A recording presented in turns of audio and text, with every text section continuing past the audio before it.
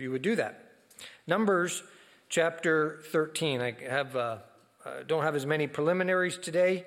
We had some people sick, and so I have more time to get into the message today, which is good. I have something I teased a couple weeks ago that I really want to unpack today, and hope today's message you'll find to be very applicable. And like I said, that's going to be something easy enough for a child to understand, but I think something really important for us to take to heart in our Christian life as well. Numbers chapter 13, starting in verse 1, the Lord spake unto Moses, saying, Send thou men, that they may search the land of Canaan, which I give unto the children of Israel. Of every tribe of their fathers shall ye send a man, every one a ruler among them. Moses, by the commandment of the Lord, sent them from the wilderness of Paran. And all these men were the heads of the children of Israel. Now, I'm going to stop right at the end of verse 3. And you can glance down through all of those good Hebrew names. And I'm not going to read them, all right? Why butcher these poor gentlemen's names? I would. And so, verse 17. Let's jump in verse 17.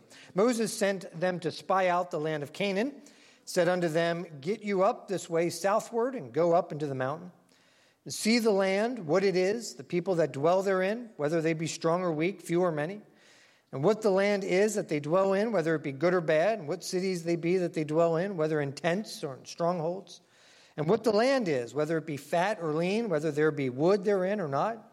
Be ye of good courage, bring of the fruit of the land. Now the time was the time of the first ripe grapes. So they went up and searched the land from the wilderness of Zin unto Rehob, as men came to Hamath. They ascended by the south, they came unto Hebron, where Ahim, Shishai, Talmai, I'll try those, the children of Anak were. Now Hebron was built 7 years before Zoan in Egypt. They came into the brook of Eshcol, cut down from thence a branch with one cluster of grapes. They bare it between two upon a staff, and they brought of the pomegranates and of the figs. And the place was called the brook of Eshcol, because of the cluster of the grapes, which the children of Israel cut down from thence. They returned from searching in the land after 40 days. They went and they came to Moses, unto Aaron, to the congregation of the children of Israel, unto the wilderness of Paran, to Kadesh. They brought back word unto them and to all the congregation, and showed them the fruit of the land. And they told him and said, We came into the land whither thou sentest us. Surely it floweth with milk and honey, and this is the fruit of it. Nevertheless, the people be strong that dwell in the land. The cities are walled, they're very great. Moreover, we saw the children of Anak there. The Amalekites dwell in the land of the south, the Hittites, the Jebusites, the Amorites, they dwell in the mountains. The Canaanites dwell by the sea and by the coast of Jordan. And Caleb stilled the people before Moses and said, Let us go up at once and possess it, for we are well able to overcome it. But the men that went up with him said, We be not able to go up against the people. They are stronger than we.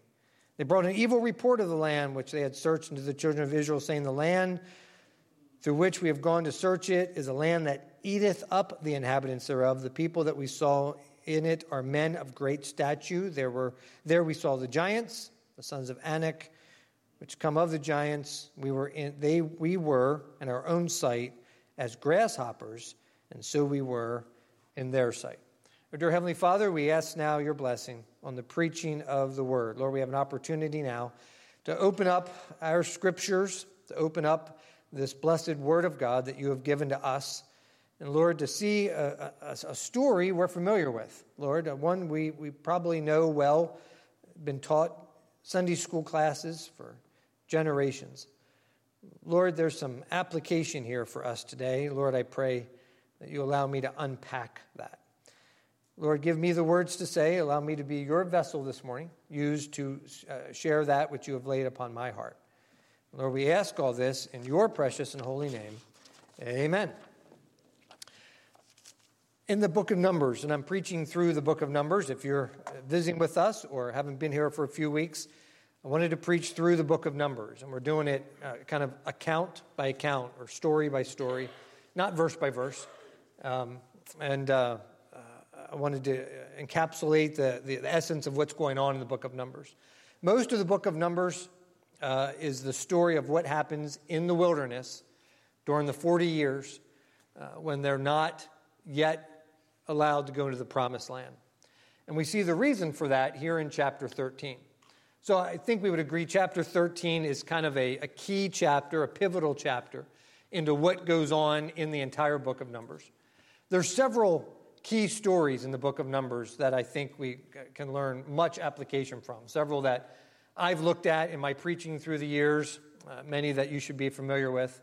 In the book of Numbers, we're introduced, I think we looked 2 weeks ago at manna, the fact that the people were given a heavenly food, something that God provided for them out in the wilderness. They didn't have means of getting their own food. They were a nomadic people at this point. God divinely gave them food to eat. And the application of that we talked about a couple weeks ago. We saw them reinstigate God by his command on the second anniversary. Instigated from now on, we're going to honor the Passover. We're going to remember the Passover. And so they began to do that, and they began to remember that. We can see the parallels between the Passover in the Old Testament and the Lord's table or communion service in the New Testament. There's some strong parallels there. This is one of those stories. And as the people have come to the edge of the promised land, it's been 2 years since they left Egypt. Just about 2 years that they've left Egypt. And they've come to the edge of the promised land here. They've organized themselves. They have some structure. They have a tabernacle. They've set up how they're going to arrange their camp each time. There's 3 tribes to the north, 3 to the south, east and west. So they're organized. They have their food taken care of. All these things have become set now in these years of wandering, these first couple of years. And now they've come to the edge of the promised land, and God's perfect will is for them to go in. God, in his foreknowledge, knows that they won't, right? They're not going to. And so there's going to be another 38 years for a total of 40 years of that wandering in the wilderness that we understand so well. So here they are on the edge of the promised land, and there's some concern and fear. We just read that. One spy from each of the 12 tribes went into the land. They checked out the land. They were supposed to look at the land and the agriculture, at the resources. Is there wood? Are there things we can build with? What's the land look like? What's the food look like? What do the dwelling places look like? Are they nomadic people, or do they have walled cities? Who's in there? How equipped are they? Let's get the information and have an idea of what we're getting into before we get into it. So just real quick, remember, God had given this land to Abraham. God had taken Abraham and had him look as far as he could and said, this is the land that I'm giving you. Abraham had dug the wells and prepared the land, and his son Isaac, and then Jacob's 12 children. They had lived on the land, and then famine had led them to go to Egypt. That travel and that plan to go to Egypt to avoid the famine, the expectation was short term, right? We'll just be there for a little bit, and we'll go home. In the meantime, regime changed in Egypt. Plans changed in Egypt. The next thing you know, these Israelites were living in little cottages because now they were slaves of the Egyptian people. They'd become dependent on the Egyptian people, and the Egyptian people had enslaved them and were using them as their workforce. And so 400 years they ended up spending there. Now they've come back. So this is the land that God promised them. This is the land they're supposed to be at, but I think it's easy to understand that none of these people were around 400 years ago. They have no idea. They haven't seen it. They don't know what it's like. Listen, not even Dad, Grandpa, Uncle Joe could tell them about it, right? It's been hundreds of years. So they don't have an idea of what it's like, of what it looks like. There's probably some folklore type of understanding, but they don't know. And so Moses takes 12. He sends them in. They spy out the land. And they come back, and they gave a report, which I read. I thought it was interesting, the grapes that were harvested. That seemed to be an emphasis on that, right? They cut down a thing of grapes, a cluster of grapes, I think would be the right farming terminology there. And it took 2 of them to carry it back. I've been to some places and seen grapes grow. My grandfather was pretty good at that. My grandfather had a nice grape vineyard type thing on the side of his garden, trellis area. You could go inside, and they grew their own grapes, grandma made her own jelly. Clusters of grapes I saw were like this big, right? So these grapes were something, right? This is a land, they said, that flowed with milk and honey. It was very, very productive land. The food looked great, but the people were scary, right? They had walled cities. They were tall. I think there may have been some exaggeration, perhaps, on the Israelites' thoughts that they seemed like grasshoppers to them, These people there were some giants in the land. We might get to know one of them later on, right, in the story with David. But there's some giants in the land, and so there's some big people. The Jewish people felt small compared to that which they were looking at. They didn't have the tools necessary to breach these walls, and how are they going to fight? They're not a trained military force. They're out in the wilderness with their wives and children. They left Egypt not long ago. They've been slaves. They don't have a military. They're not trained fighters. They've never breached walls and conquered cities. What are they going to do? So, listen, it is easy, I think, for you and I to sit here today and what would we teach our kids in Sunday school, right? 12 spies went down to Canaan. 10 were bad and 2 were good. That's the song. If you know it, you could sing it, but I'm not, because I would butcher it, But 10 were bad, 2 were good. Well, those 10 they had a valid concern, right? We don't have a military. We don't know what we're going to do. How are we going to fight them? How are we going to breach the walls? It was Caleb that spoke up. Do you notice that? It said he stilled the people. And you can see that as the report's being given, and as the concern is rising, and as the fear is rising, and as what have we traveled this far for? What are we going to do? We're going to live in this wilderness forever? As that murmuring has started, it is Caleb that stills the crowd and says, wait. The God who brought us across the Red Sea and brought us to the edge of the promised land can get us into the promised land. God will take care of it. But the people's heart had melted, the Bible said. They couldn't, by faith, step out. And so they listened to that advice of the 10, and they were reluctant to go. And reluctant to go to the point that God finally said, that's it. If you don't, by faith, go in, you're not going in. Everybody over the age of 20, which were, in some regards here, the voting people of voting age that had a say in this, you're going to die in the wilderness. And 38 years from now, or the end of 40 years in the wilderness, your children can go in. Your children's children can go in, but you're not going in. Forget it. And God knew they would do that. Again, and God is all-knowing. He knew the decision and the heart and where they would be at. So, I even Googled this last night. And I had already done all my research from great sources. So as a last resort, I used Google too. What do people say about this analogy, this picture? What is crossing the Jordan and going into the promised land? What is that a picture of? And every good commentator, every good book that you might research, or every good pastor or speaker on this subject that you might look at would agree that this is a picture of going into a spirit-filled life where God wants us to reside, of walking with Him, of victorious Christian living, of not being content with the status quo, but being fully in the will of God. Those are some of the different terms that were used. I brought with me a little commentary from Warren Wiersbe, and I thought I would read one paragraph from his commentary on this. Warren Wiersbe would be my go-to, my number one source on things like this.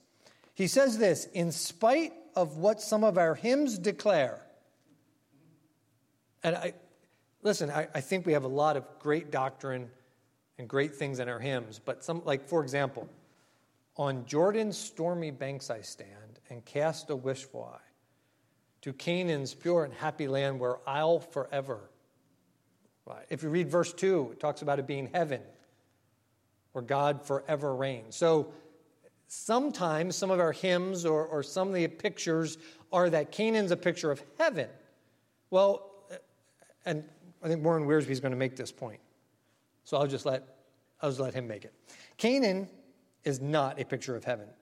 Certainly there won't be any battles to wage as we enter into heaven, like the Israelites were going to have to, right? There was going to be a Jericho. There was going to be an Ai. There were going to be battles when they got in there. Rather, Canaan is a picture of the inheritance God planned for each of his children today. A picture of the work he wants us to do and the places he wants us to occupy. Paul referred to this in Ephesians chapter 2, verse 10 specifically, about the good works which God has prepared for us. The Lord has a perfect plan for each of his children, but we can claim these blessings only by faith and through obedience. And like the people of Israel centuries ago, many believers today walk by sight and not by faith. So I think the most important lesson we can draw from the book of Numbers is this. We so often are content to live a lesser Christian life than God has planned for us. We're content to live a Christian life of just getting by, rather than walking in the perfect will of God that he has planned for us. His perfect will for the nation of Israel was to get into the promised land. He had prepared it. He had miraculously brought them to the edge of it, right? Miraculously brought the plagues, got them out of Egypt, got them across the Red Sea, provided their food miraculously, provided their water miraculously, got them there. He had led them with a pillar of cloud, a pillar of fire. They had seen his hand. And if you will, fast forward 40 years, when they do go into the promised land, he miraculously gets them across the Jordan River. If you remember, when it was time to go, the banks were flooded. And they crossed the Jordan River much like they had crossed the Red Sea. And then he brought them to Jericho, and boy, did God have a plan for that. As the walls crumbled down, God had a plan. God was miraculously going to guide them, but they were scared to go. Why? Why were they scared to go? I wrote down real quick. One, there were giants. They talked about that. There were giants over there. These people are bigger than we are. We look like grasshoppers in their sight. We're intimidated to go because they're too big. They felt they were not prepared. They didn't have military training. They didn't have any of the tools necessary. And they were concerned about the walled cities. We live in tents. They have walls. Again, the first place they come to is Jericho. How are we going to do that? Not only are we not prepared, we don't have the tools for it. We're smaller than they are. We can't do this. There's a problem. So they were fearful to go in because of that. So if the promised land is a picture of living the victorious Christian life, the inheritance, God's perfect will for us. And I wrote down living the Christian life, walking in the Spirit. And I'm going to emphasize that, all right? Walking in the Spirit. But we're all talking about the same thing here. Living a Christian life that is not barely getting by, but a Christian life that is on fire for God. if we're scared to go there, if you and I have the opportunity, we've been saved. We, like the Israelites, were saved out of the bondage of sin. Miraculously, God started a new work in my life. The moment I accept Jesus Christ as my personal Savior and say, God, I am a sinner. I cannot fix my situation, but you paid for my sin. The moment we admit what he has done for us and accept his free gift of salvation, we are free from the bondage of sin. We've been miraculously brought out of that sin and into a land where we are dwelling with him. And I think, like the Israelites, we see his hand in our lives, right? And sometimes, listen, sometimes in spite of ourselves, we see God's hand in our lives, the things that he's providing. What was he providing for them? Well, he was dwelling with them, pillar of fire, pillar of cloud or smoke. He's giving them food. He brought water out of a rock. He's kept them safe. God has done these things for him, and I think you and I can give credit. Now that I'm a Christian, I can see God's hand in our lives, how he provides for us, what he does for us. And God says, but listen, come here, right? Bear with me. God's saying, come here. That's the promised land. And I want you to live the Christian life like that. I want you to walk in the perfect will of God. I want you to claim, as Warren Wiersbe said, the inheritance. I want you to live a victorious Christian life. It was something I heard my dad preach a lot. To live not a defeated Christian life, because some people do, but a victorious Christian life. Listen, here, I was thinking about this a lot as I was trying to go to sleep last night, and this was on my mind. I think the difference, there's many, but here's one. I think the difference is this.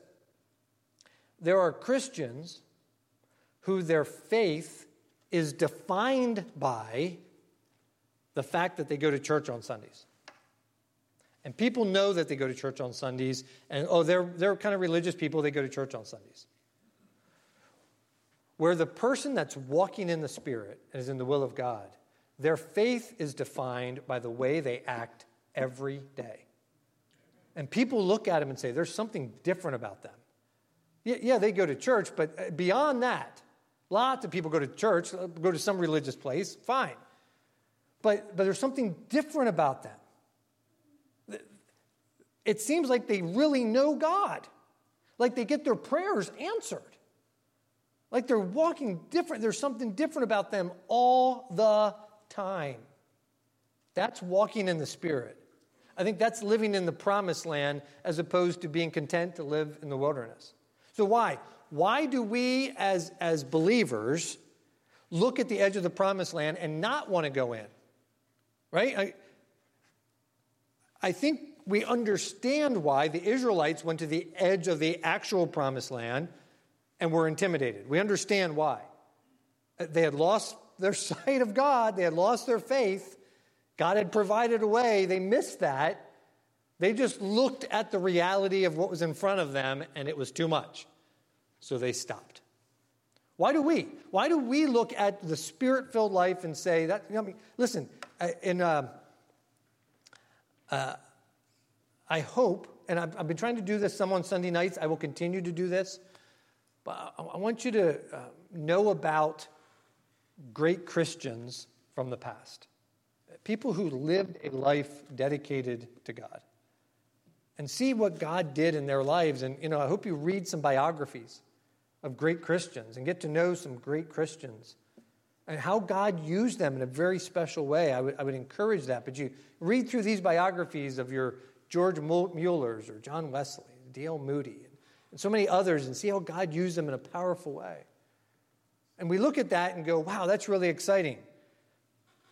But I'm not doing that. Why? Why don't we? I wrote down some reasons that I came up with. Why I think we're not willing to step into the promised land. Number one, like the Israelites, it looks intimidating. It looks intimidating. We go in like, I can't have my prayers answered like that. I can't live for God all the time like that. It looks like a lot of work. It looks like a lot of effort, right? And it is. Right? It just doesn't come easy, right? It's just not a coat we put on and changes everything. It's going to take some effort on our part. So it looks intimidating. Number 2, I wrote down, we don't really see the value in it. In other words, we're kind of content to live the way we are. Like, I'm sold out for God on Sunday mornings at 10:40.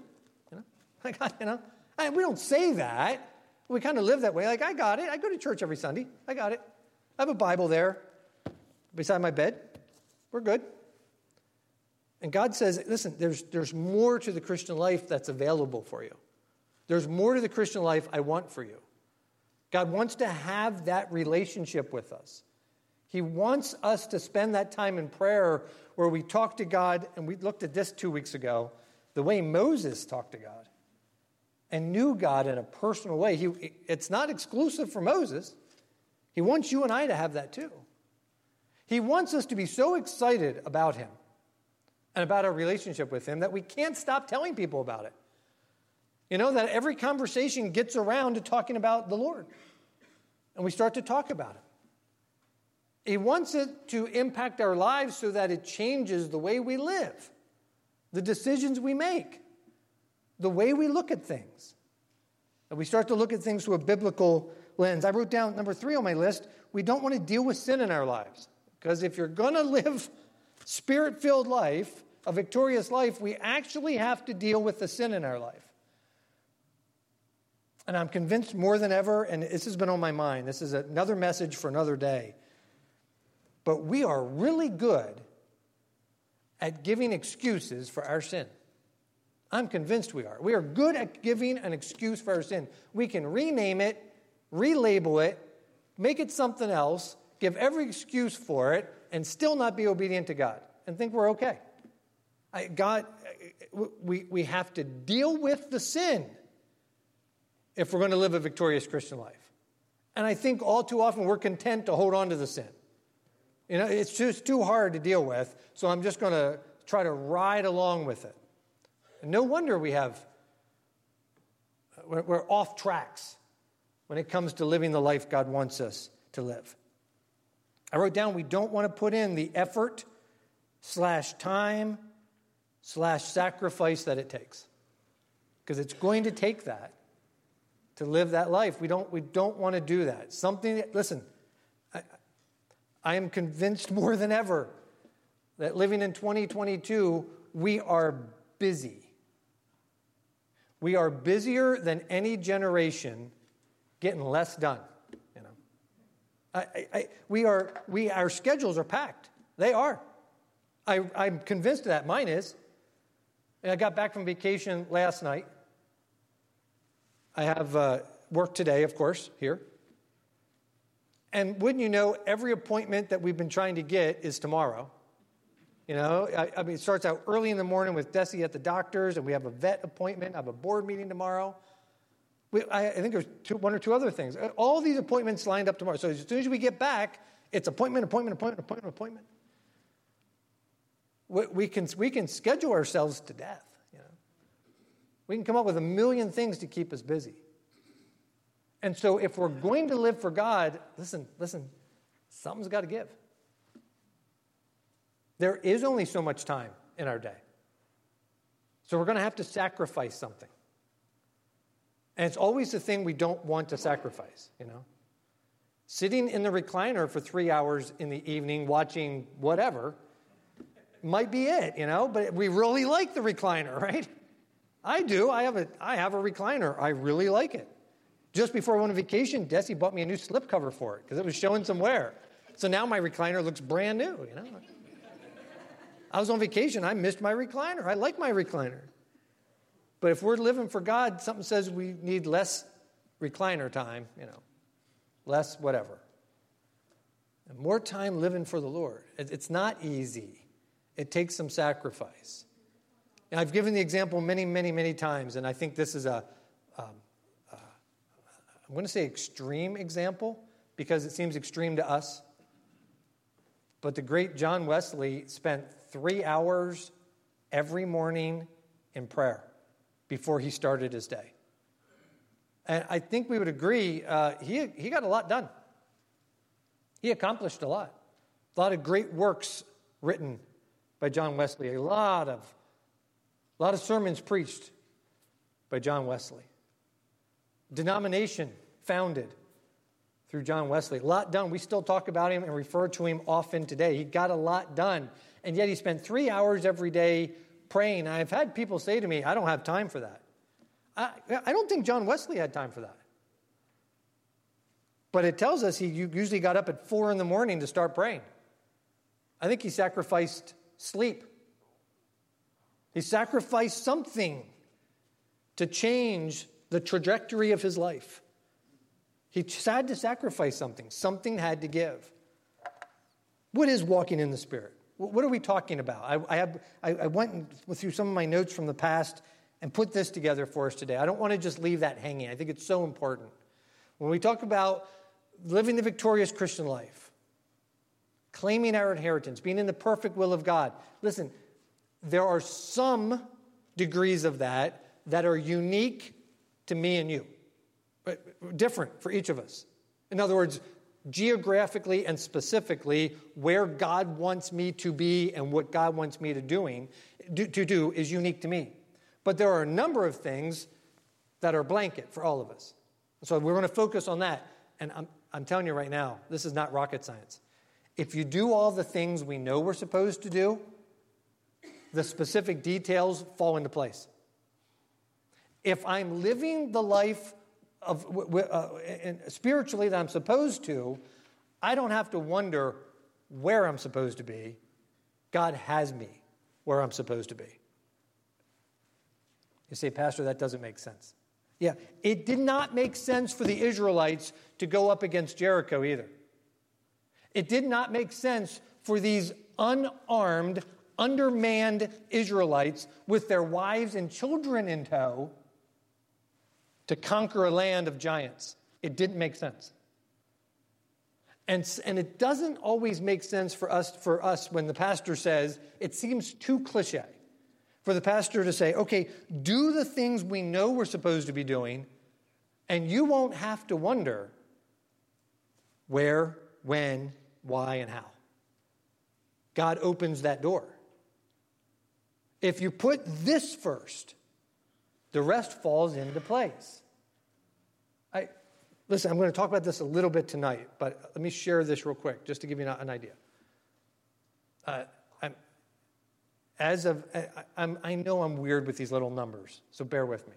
But as of today, I've been preaching at Cedar Hill for 17 years and 10 months.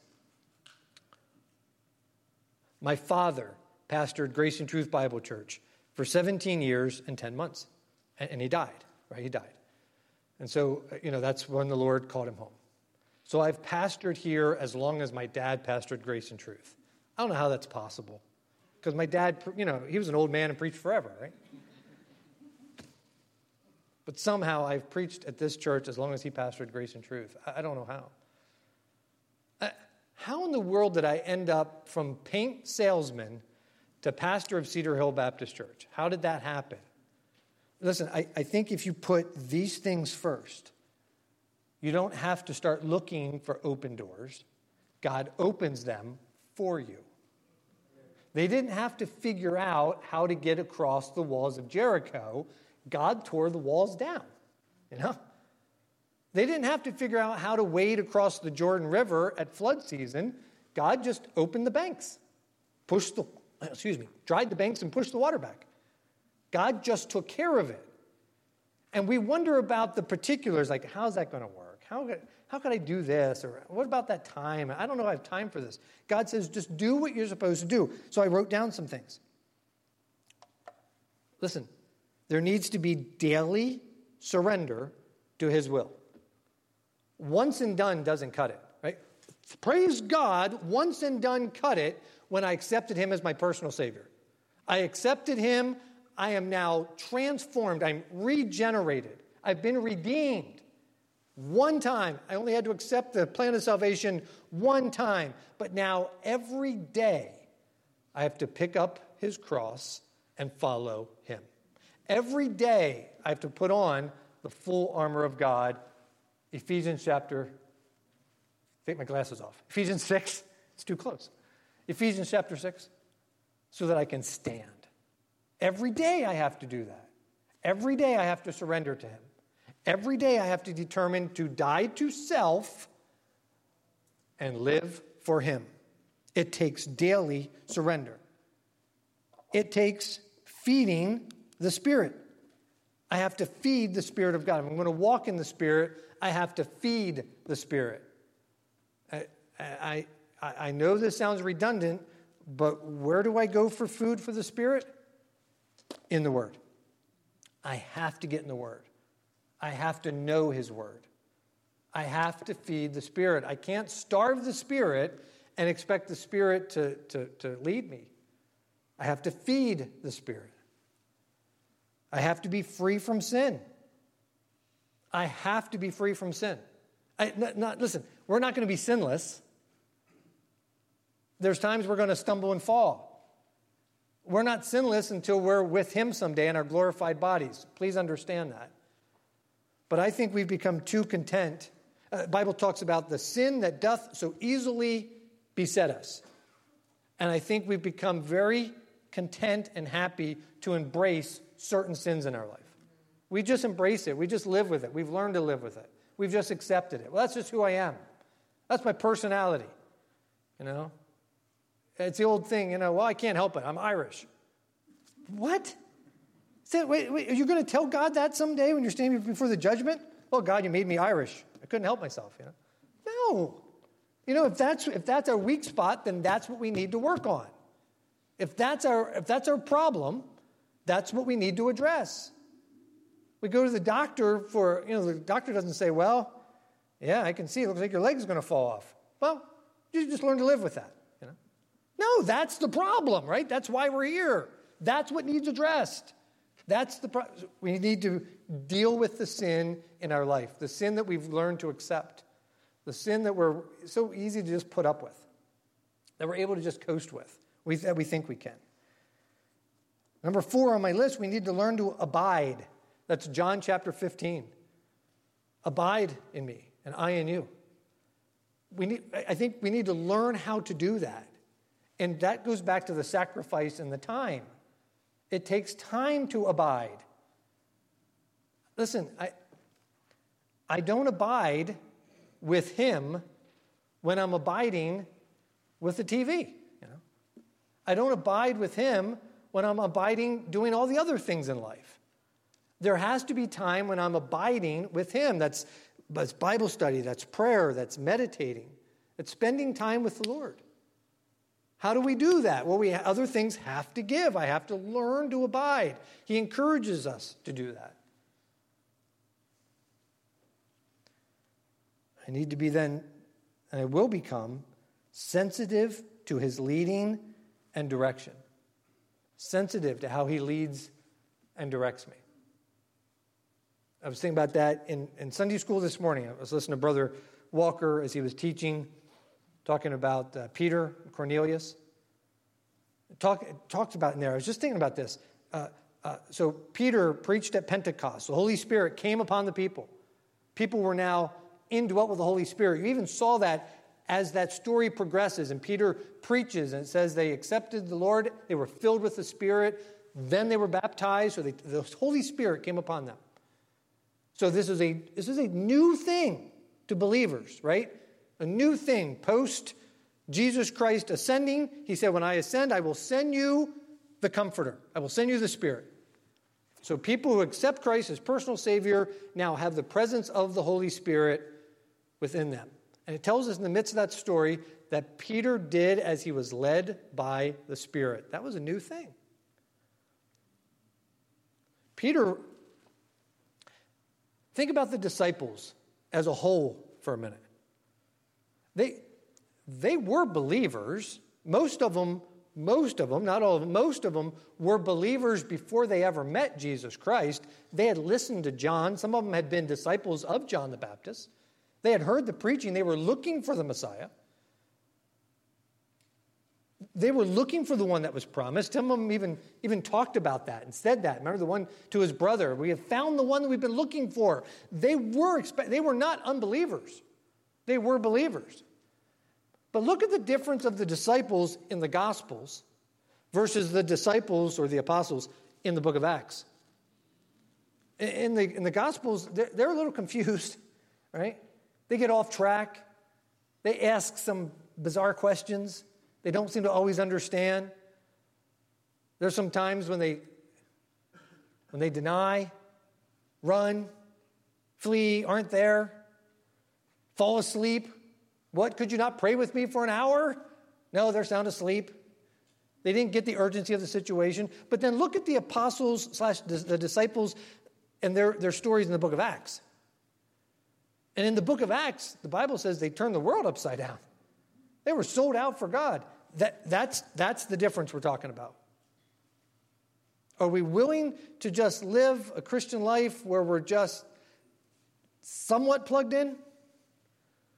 Or where we're sold out, making a difference for him?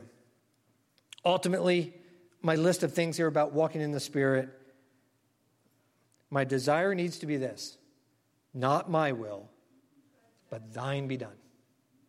Not my will, but thine be done. And I really, more than ever, the older I get, I think that's a problem in our Christian life. It's, Lord, I want to do your will alongside my will. These are all the things that I want. This is how I picture things to be. This is what I need. This is what I want. And I want to add you to the mix. He becomes part of the pie chart of our life instead of being the entire chart. Right? And so, listen, we saw that when the Lord was praying at Gethsemane, when those followers had fallen asleep. Lord, if it be possible, let this cup pass from me. Nevertheless, not my will, thine be done. That change of mindset and change of priorities is going to change whether we're walking by faith or walking by sight. And the Israelites who followed the 10 spies, they were walking by sight. Right? They were looking and saying, we can't do this. And by sight, that made sense, right? By sight, they were smaller, unarmed, ill-equipped. They didn't have the tool. By sight, that looked right. But two of them, Joshua and Caleb, who are the only two that are going to survive this, right? Those two will see the promised land. Those two will go in. They're the only ones over the age of 20 that will be allowed to go in. Why? Because they walked by faith. And I don't know about you, I always felt bad kind of for Joshua and Caleb. They walked by faith. They still had to wait those 38 more years. They had to walk around with the rest of the malcontents for 40 years out there in the wilderness before they were allowed, but they got to go in. Remember Caleb? I want that mountain. Give me that mountain. God's promised me this piece of land. I want it. I'm going to claim it.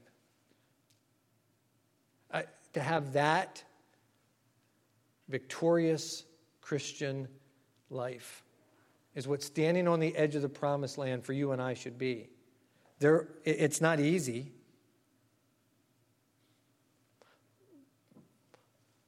But I dare say, when we get to heaven someday, and we are in that celestial land, we are with him, we're going to look back and be so glad that we walked in that land and not in the wilderness. Not where we thought it was good enough. We need to have a long-term perspective here, an eternal perspective, an eternal destiny for our souls. Dear Heavenly Father, we thank you for the time we've had today. We thank you for the privilege of being able to look into your word.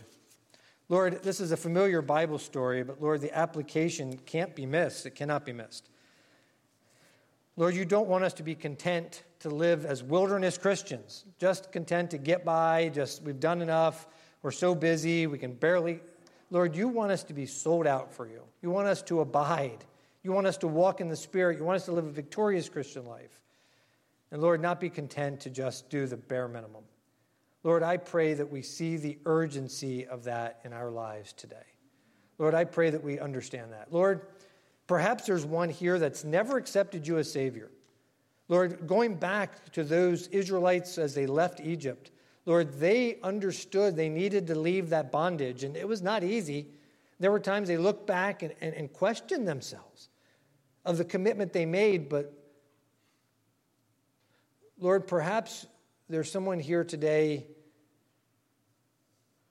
Lord, that commitment looks difficult. That commitment of saying, I need to accept Jesus Christ. I know that I'm a sinner. I thought I could be good enough to overcome that. The Word of God tells us that compared to Jesus Christ, our righteousness does not compare. It's filthy. And so, Lord, I pray that if there's one here today that's never accepted you as Savior, Lord, may they see their need of Jesus Christ. Lord, you promised us, John 3:16, you've offered us a free gift. We don't have to do anything for it. We have to believe. It's by faith, the same faith we've been talking about here today.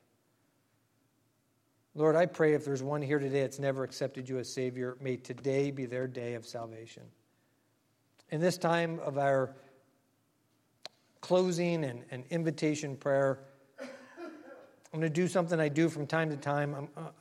If that's your heart's desire, I'm going to pray a model prayer with you, just a similar prayer. But I would invite you to pray to the Lord yourself today to accept Him as Savior. Something along the lines of, Lord, I know that I'm a sinner. Lord, I know that you died for my sin. Lord, I want to turn from my sin and accept you and your precious gift of salvation. Lord, will you save my soul? I hope and pray if you were here today, you've never made that decision, that you pray those words, something similar to that. It's not the words we say, it's a change of heart that makes a difference.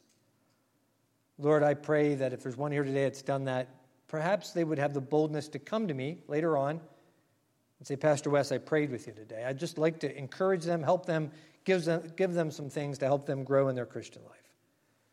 Lord, we thank you for the time. Lord, I pray that the rest of us this morning, if we know you as Savior, Lord, may we not be intimidated to step into the promised land you have for us. It's not always easy.